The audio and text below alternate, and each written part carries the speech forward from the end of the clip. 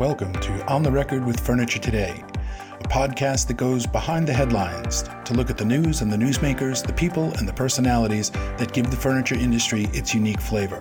I'm your host, Bill McLaughlin, Editor-in-Chief of Furniture Today.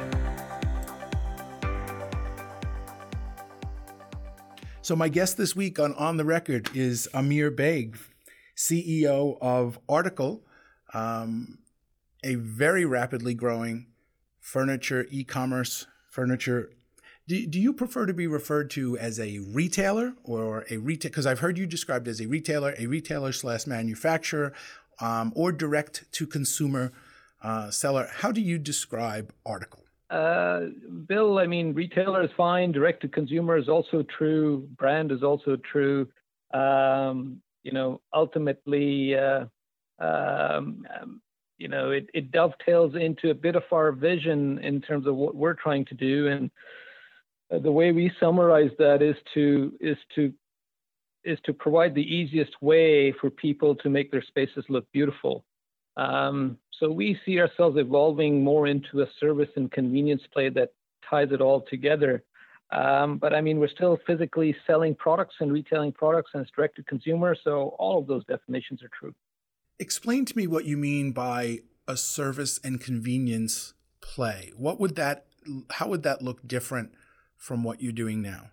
Yeah. So, I mean, if you look at the process that people go today, to furnish their spaces well, to make their rooms look beautiful, to make their rooms look like the way they want them to look. If you look at that process today, it involves searching for inspiration, getting ideas, browsing catalogs, Pinterest, all those different sites, getting ideas from interior designers, potentially shopping around from shop to shop, picking a product here, picking a product there, maybe picking a bunch of products. And, probably 6 months down the road, you've got your space in your room looking like the way you want it to. And the way we look at it is, how can we make this process simple, easy, fast, and really make giant leaps, breakthrough leaps in the amount of convenience, the time to furnish well, for people to get their spaces looking like they want to.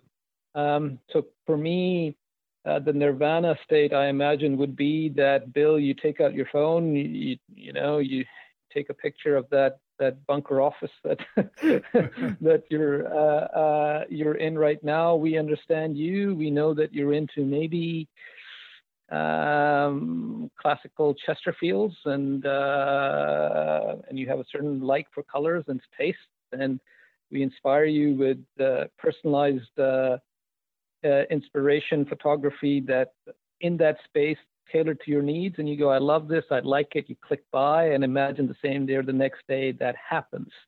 So really simplifying this whole process. And if you contrast with the process that you go through today, that encapsulates the overall end vision of what we're trying to do and trying to create.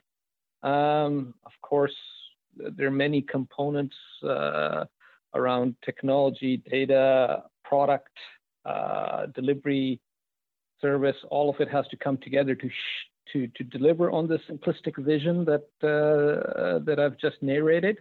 But hopefully that gives you a bit of a sense of what we're trying to do here.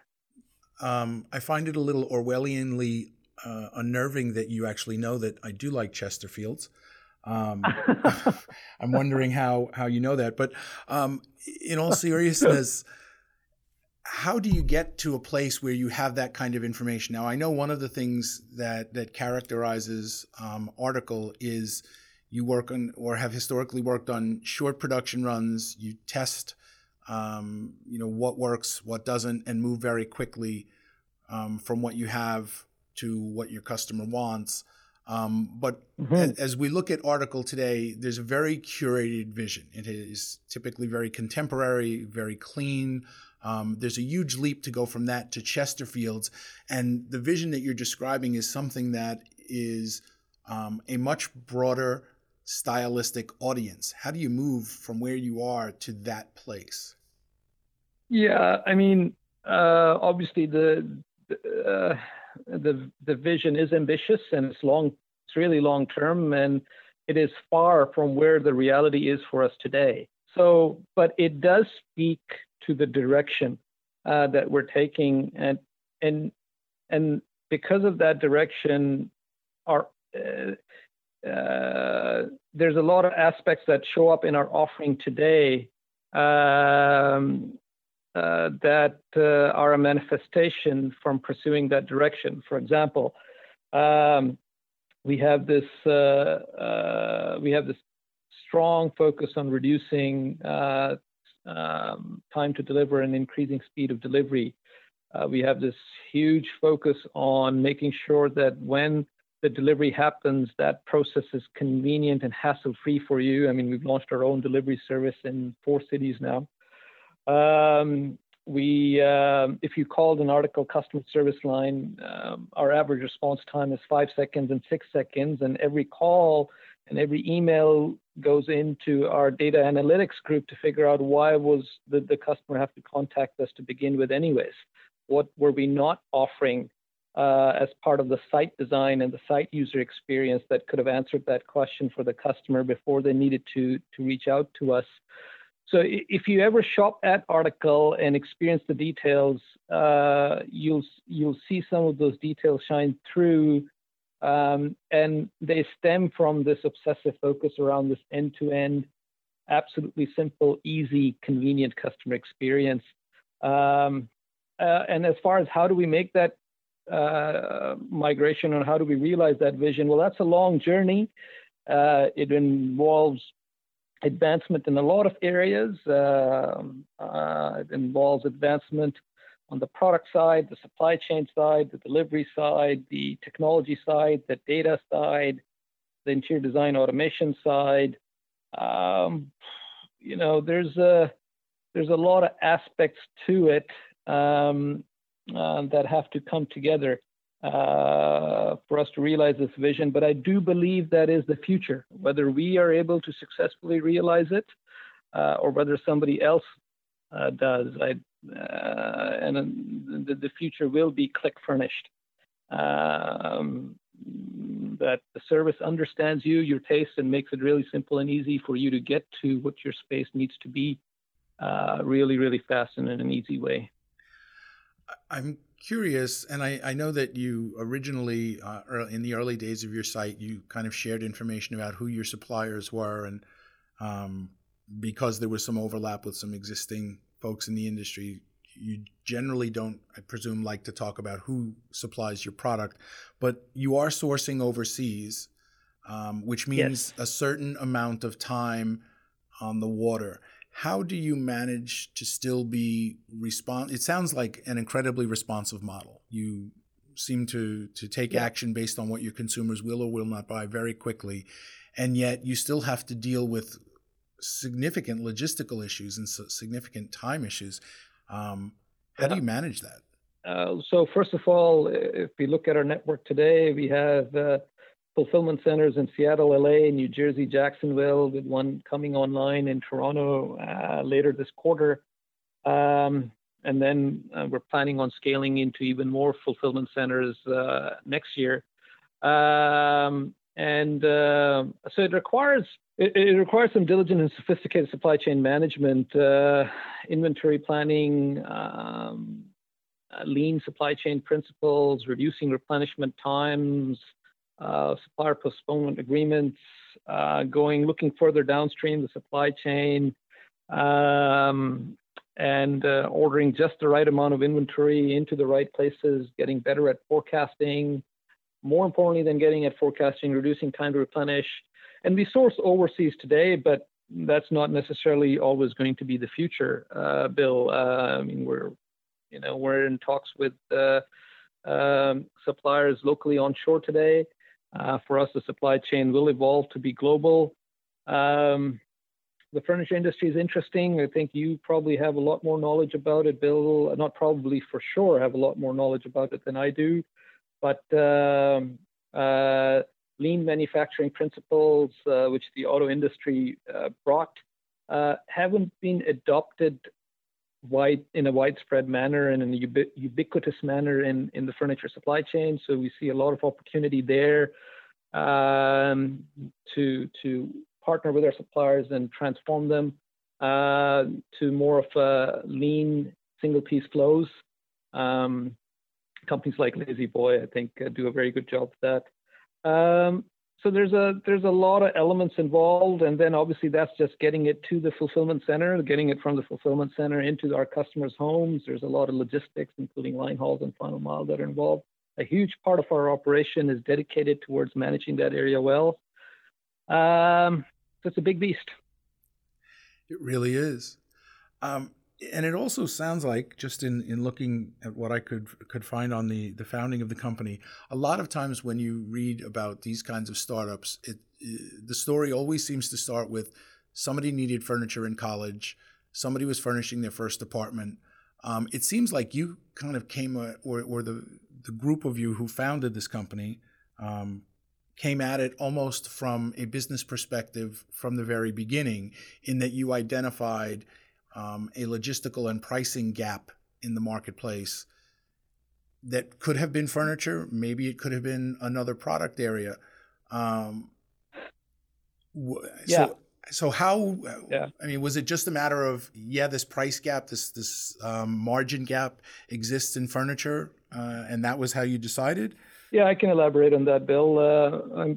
Our startup story does not revolve around some frustrating experience that triggered an intense amount of motivation to fix it.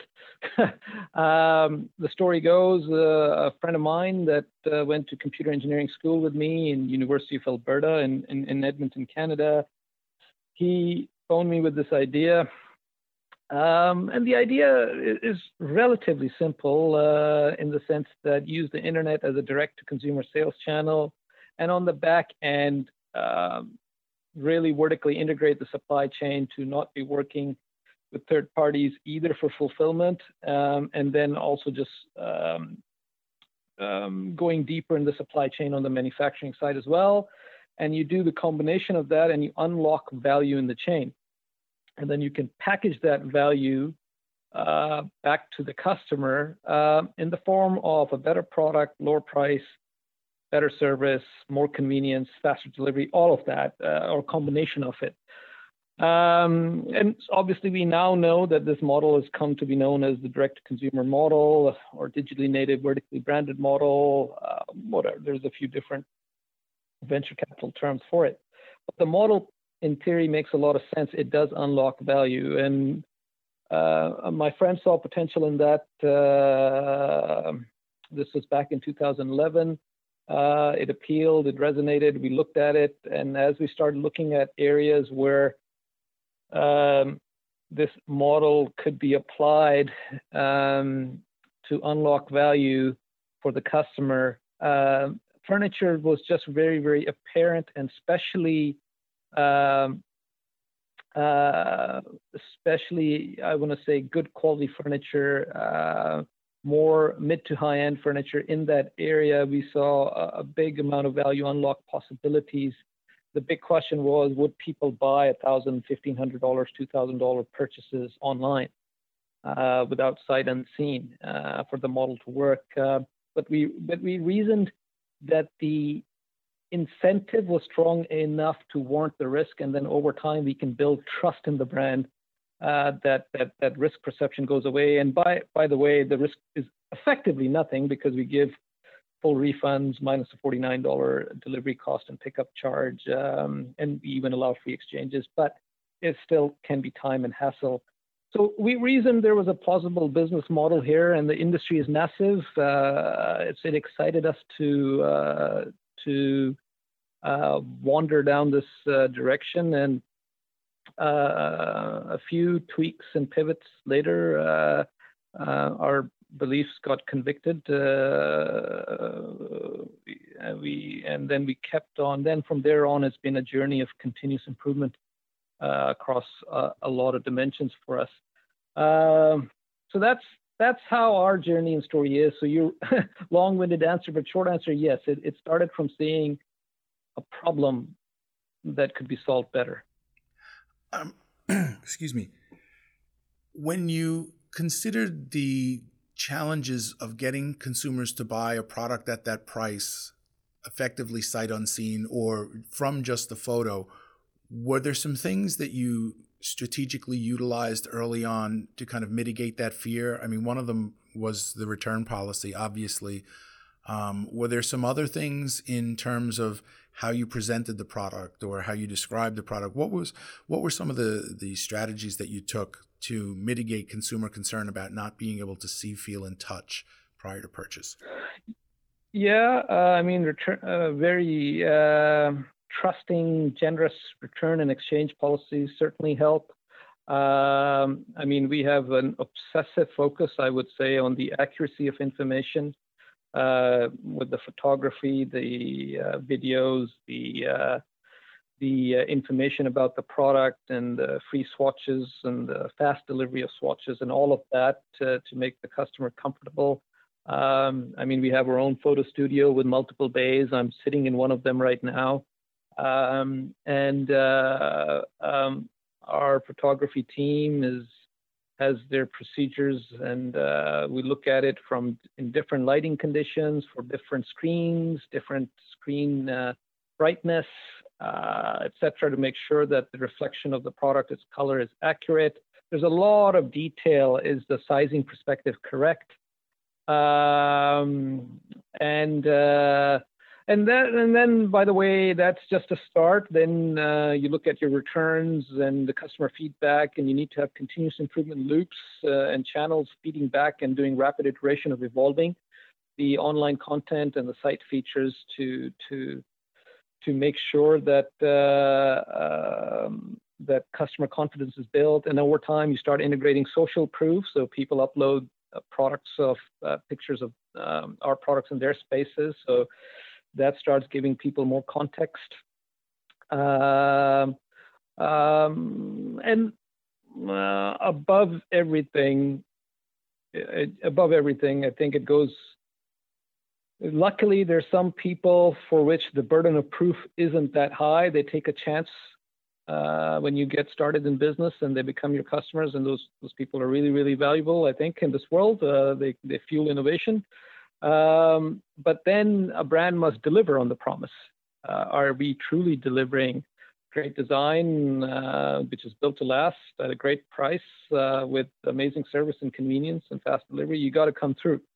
So just architecting the whole thing to come through on the promise is the really important thing, to have that snowball effect to make sure that that trust gets built and reinforced. And, now, I mean, we obviously screw up from time to time. We'll make mistakes, but it's heartening for us to see when our own customers come to defend us when that happens. And full transparency, conversations happen on social media. It's a different world. You really, brands are held accountable much more than they were before, which I think is just great. It's beautiful.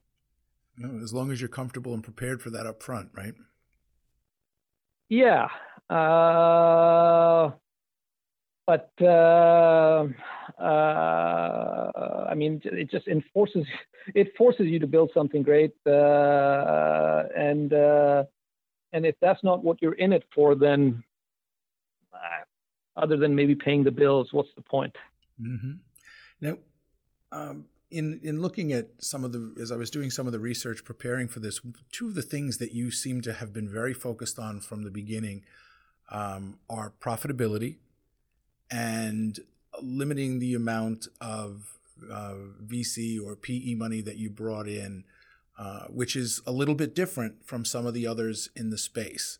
What was the strategy behind that, and how were you able to execute that? Well, I mean,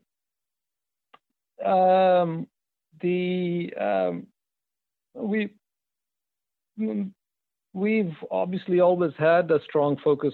We've had a strong focus on profitability and profitable growth, and making sure we're investing capital in a disciplined manner that drives a high return on capital. And that's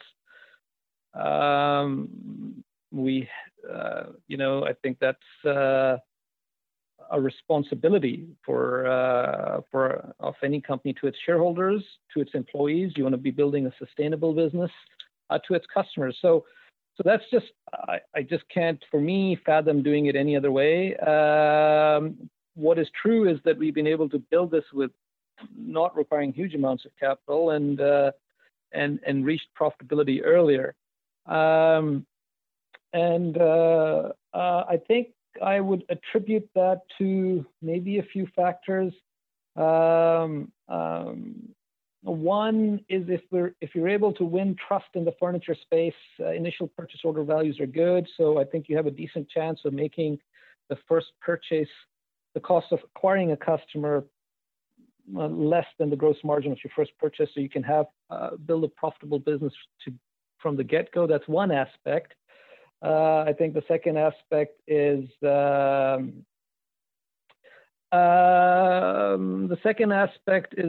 just being a lean company. Back in the early days, I did everything in the business. So we didn't really start out with a company with a big senior team and then another team underneath it. And, we managed with what we had. So those are a couple of factors I think that have helped us. And then I think maybe some good fortune that we did manage to get to product market fit in a early enough time before we ran out of runway.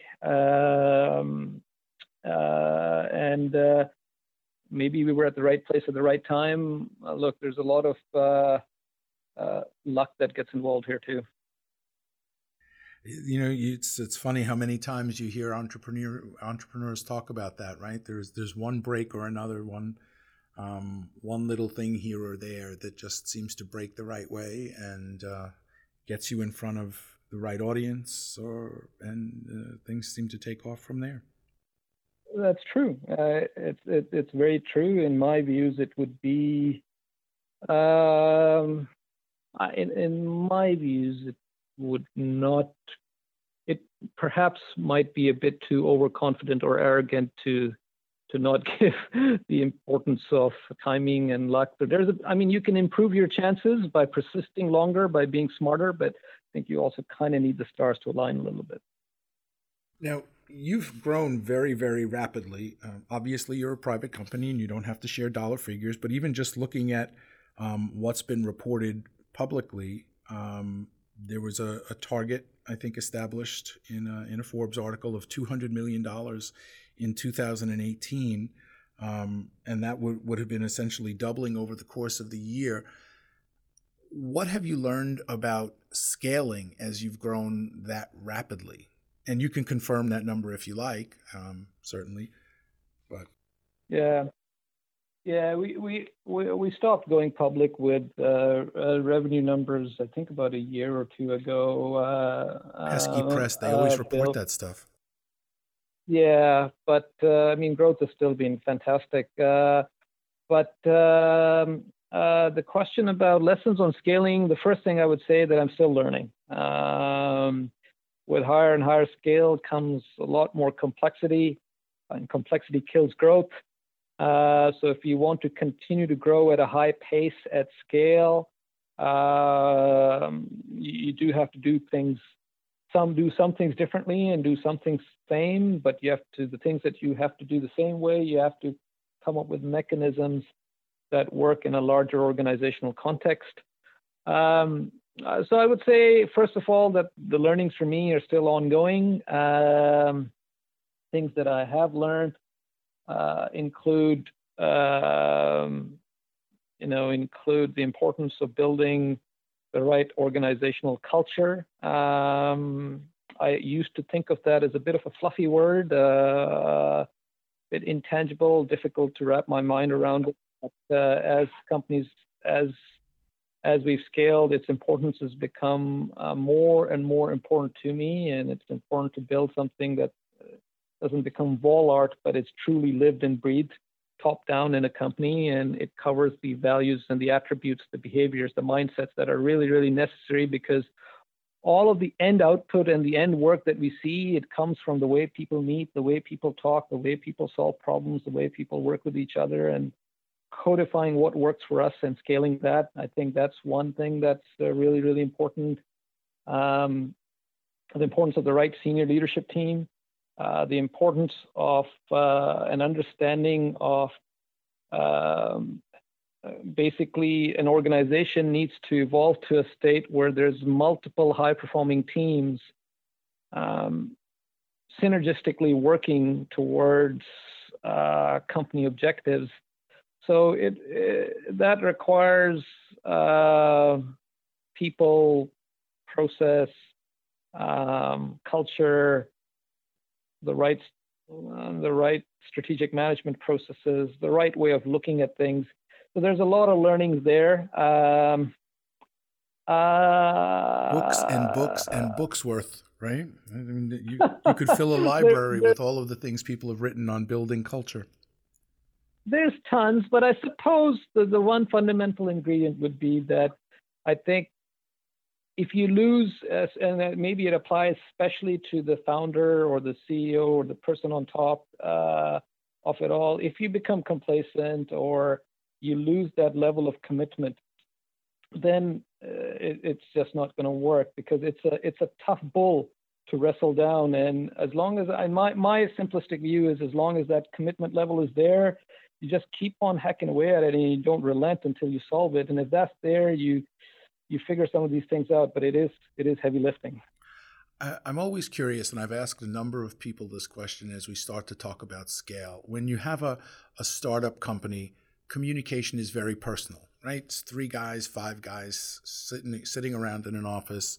You want to tell somebody something, you lean over and you go, hey. And then as you start to hire more people and you're not able to directly communicate, at some point you move beyond the ability to communicate individually with each of those people. And that's where process and those, you talked about value and the communication of those values. Can you share any of the things that you've learned about that communication process and how you've managed that as you started to add people and gotten beyond that level where it was just kind of leaning over to somebody and saying, hey, did you remember to pay this bill, or did you remember to call that guy? Or and I know there's a somewhat facetious examples, but I think the truth is, Bill, that I don't think we managed that well. I think we've got a ton of improvements to make in that direction. So I think we're still on that journey. I feel that of course, we need to create some regular mechanisms that allow a lot of communication to flow. I think whether it's company-wide meetings or town halls or other mechanisms, I think it's important for leaders to just generally be creating accessibility and reaching out and creating a culture where your customer care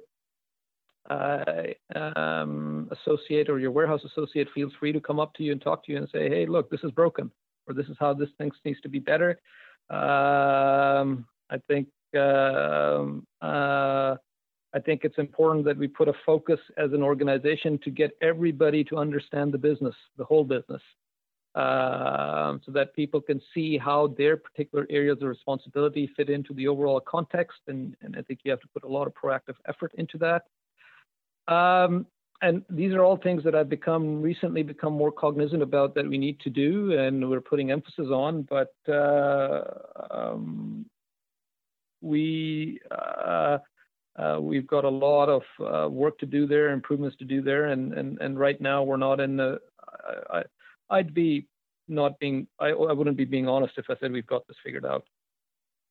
I've yet to talk to anyone who would say that they have it 100% figured out. It seems like it's one of those things that you're just always working on, right? Yeah, I think it's an ongoing process. Maybe a year from now, I might have some more concrete answers for you, Bill, on this one. Now, one of the interesting things as we talk about the D2C space, when you look at people in the mattress industry, right? Casper, Purple, Leesa, there were 2 elements. They brought a fresh marketing approach, but also they fundamentally changed the delivery paradigm. They were able to take a product that's big and bulky and compress it into a very easy much easier to deliver format, you're dealing with much more difficult product, right? There's only so much you can compress a bed, or only so much you can compress or re-engineer a sofa. It's still a pretty big piece. What have you learned about that logistics space, and how has that impacted your product design? Do you start with how it ships? Oh, we've learned so much. I mean, I remember our first container of shipments, and it came into the dock and went out to customers. And I think our damage rate was like 25%. And I remember that all kinds of issues, people struggling to get delivery, etc. So this logistics is a huge, huge beast here. You can't FedEx, UPS this stuff unless you really do RTA and break it down. But then unless your RTA and broken down furniture, knocked down furniture is really, really smartly done, the inconvenience of assembly is really high, and the quality of what the customer gets. So we obviously didn't go this direction. We went in the direction of actually solving this logistics piece. And yes, it definitely factors into product design for us. Unless we're convinced we have a great logistics solution to deliver this product accurately on time without it being broken to the customer, we don't pursue a product. And a classic example for us is today we don't do marble dining tables. It's something that we see a big opportunity in, and we're working on it, but we haven't yet figured out a solution to deliver it in a way where it gets to our customers. It's convenient for them to unpack and put it together. It gets there in one piece. It gets there while our people don't have to break their backs getting it to them. That's the other part that I think is hugely important in this industry. There needs to be a strong safety culture because these things are heavy.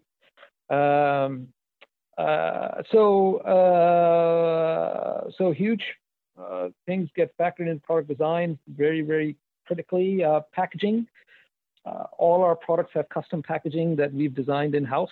Our damage rate today is, I think, 0.25%, something like that. So one out of, what is that? 1 out of 200 pieces. I don't know if I'm doing my math right there, but it's really, really low. And you can't ask me math. I'm a writer.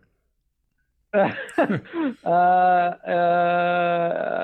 I'm getting old. The fact that I couldn't do that calculation on the fly,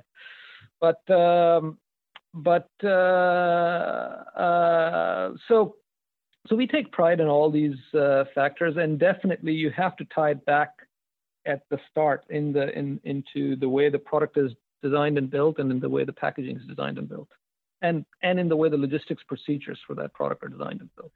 Now, you mentioned that you're doing your own delivery. When you say that, do you mean that you have third-party deliverers that work for you in all of those places, or that you've started to add in your own trucks, drivers, those things? No, we have our own trucks, our own drivers, our own helpers, our own teams. We call it ADT, Article Delivery Teams, active in Los Angeles, New York, Seattle, and Vancouver. And it's just an area we're tremendously excited about as to what can we be doing to really delight our customers and make it easy for them and make it a delightful experience for them to get their space furnished the way they want to. There's a lot that we can do there.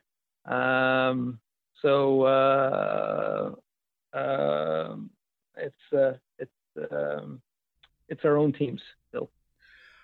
Have you looked at a number of other players in the space have started to incorporate brick and mortar locations, either as guide shops or as places where people can go and get a sense of the product. To what extent do you see brick and mortar as being part of your growth strategy?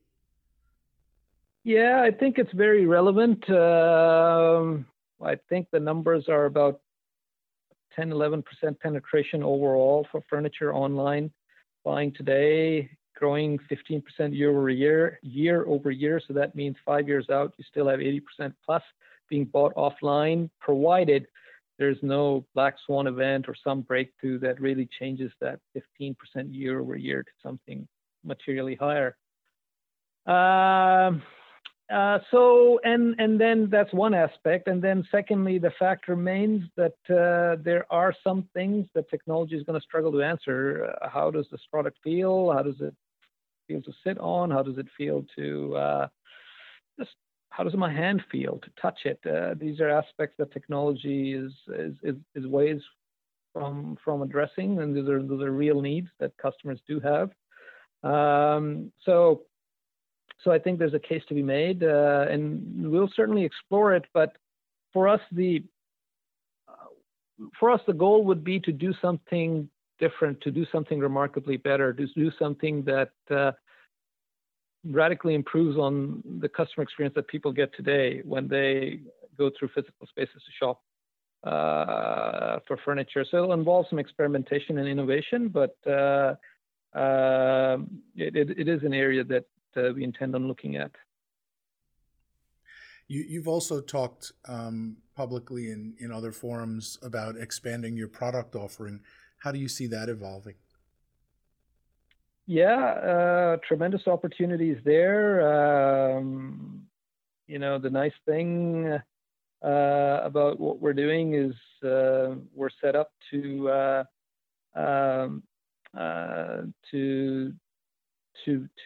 gain some market momentum in living, dining, bedroom, outdoor, home office, entryways. So we really want to be having better solutions for people in terms of furnishing their spaces across all these spaces in Rome. Today, we're a bit heavily focused on living and upholsteries and sofas in general.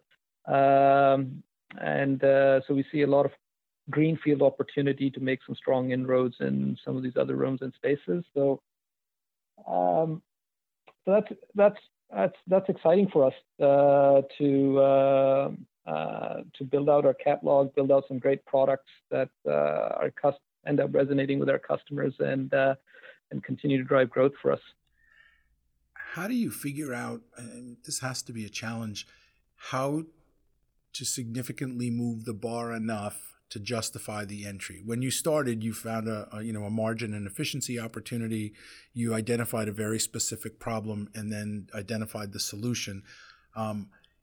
Is it now, as you go forward and look at other categories, is it simply taking that same solution and applying it? Or do you have to look as each new product category or each new area, say each new room that you look at, do you have to look at each of those products and say, how can we engineer a difference in that product? Or how do we I'm just curious from the standpoint of how you approach that, how you assess. I think the general value propositions of a higher quality to price ratio, of a better service, faster delivery, higher convenience applies across most of these categories. Decor might be a question mark, but it applies to most of these categories. But we have to be mindful of the context around each one of these categories, and then make sure we come up with on-point products. And the way those products are shopped for and the customer experience online is going to be different for somebody looking for a dining table or a dining set versus a sofa. There's different questions that people have, different needs, different contexts. So understanding that deeply and designing the whole customer experience to deliver on that. So we do have to take a first principles approach as we expand from category to category. But there are general value proposition applicability across these areas. So if people were to watch Article over the coming year, what are the most interesting or important things they should watch for?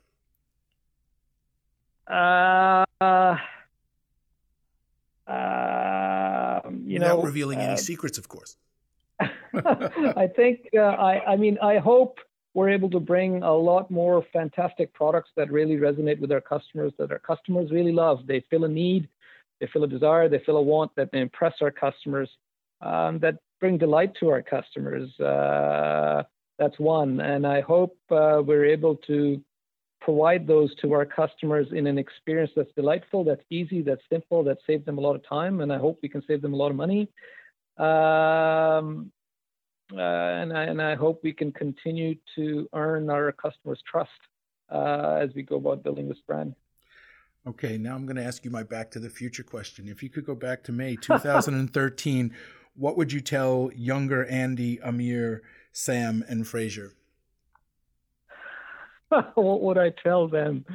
Right, you just jumped in the DeLorean, you jumped out, they're sitting down, you're going to stroll into the room, and you're going to say to them, guys, whatever you do, don't, or make sure.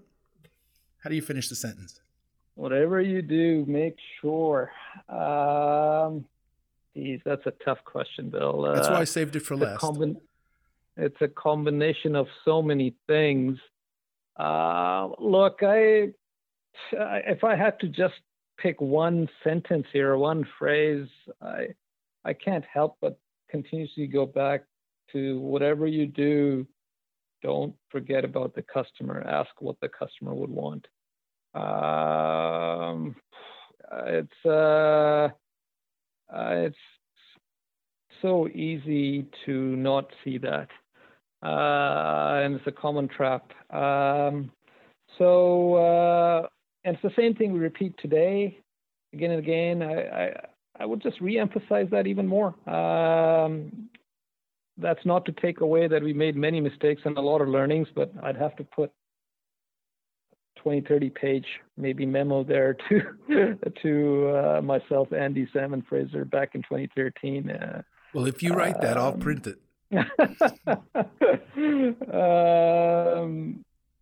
Yeah, maybe 10 years from now.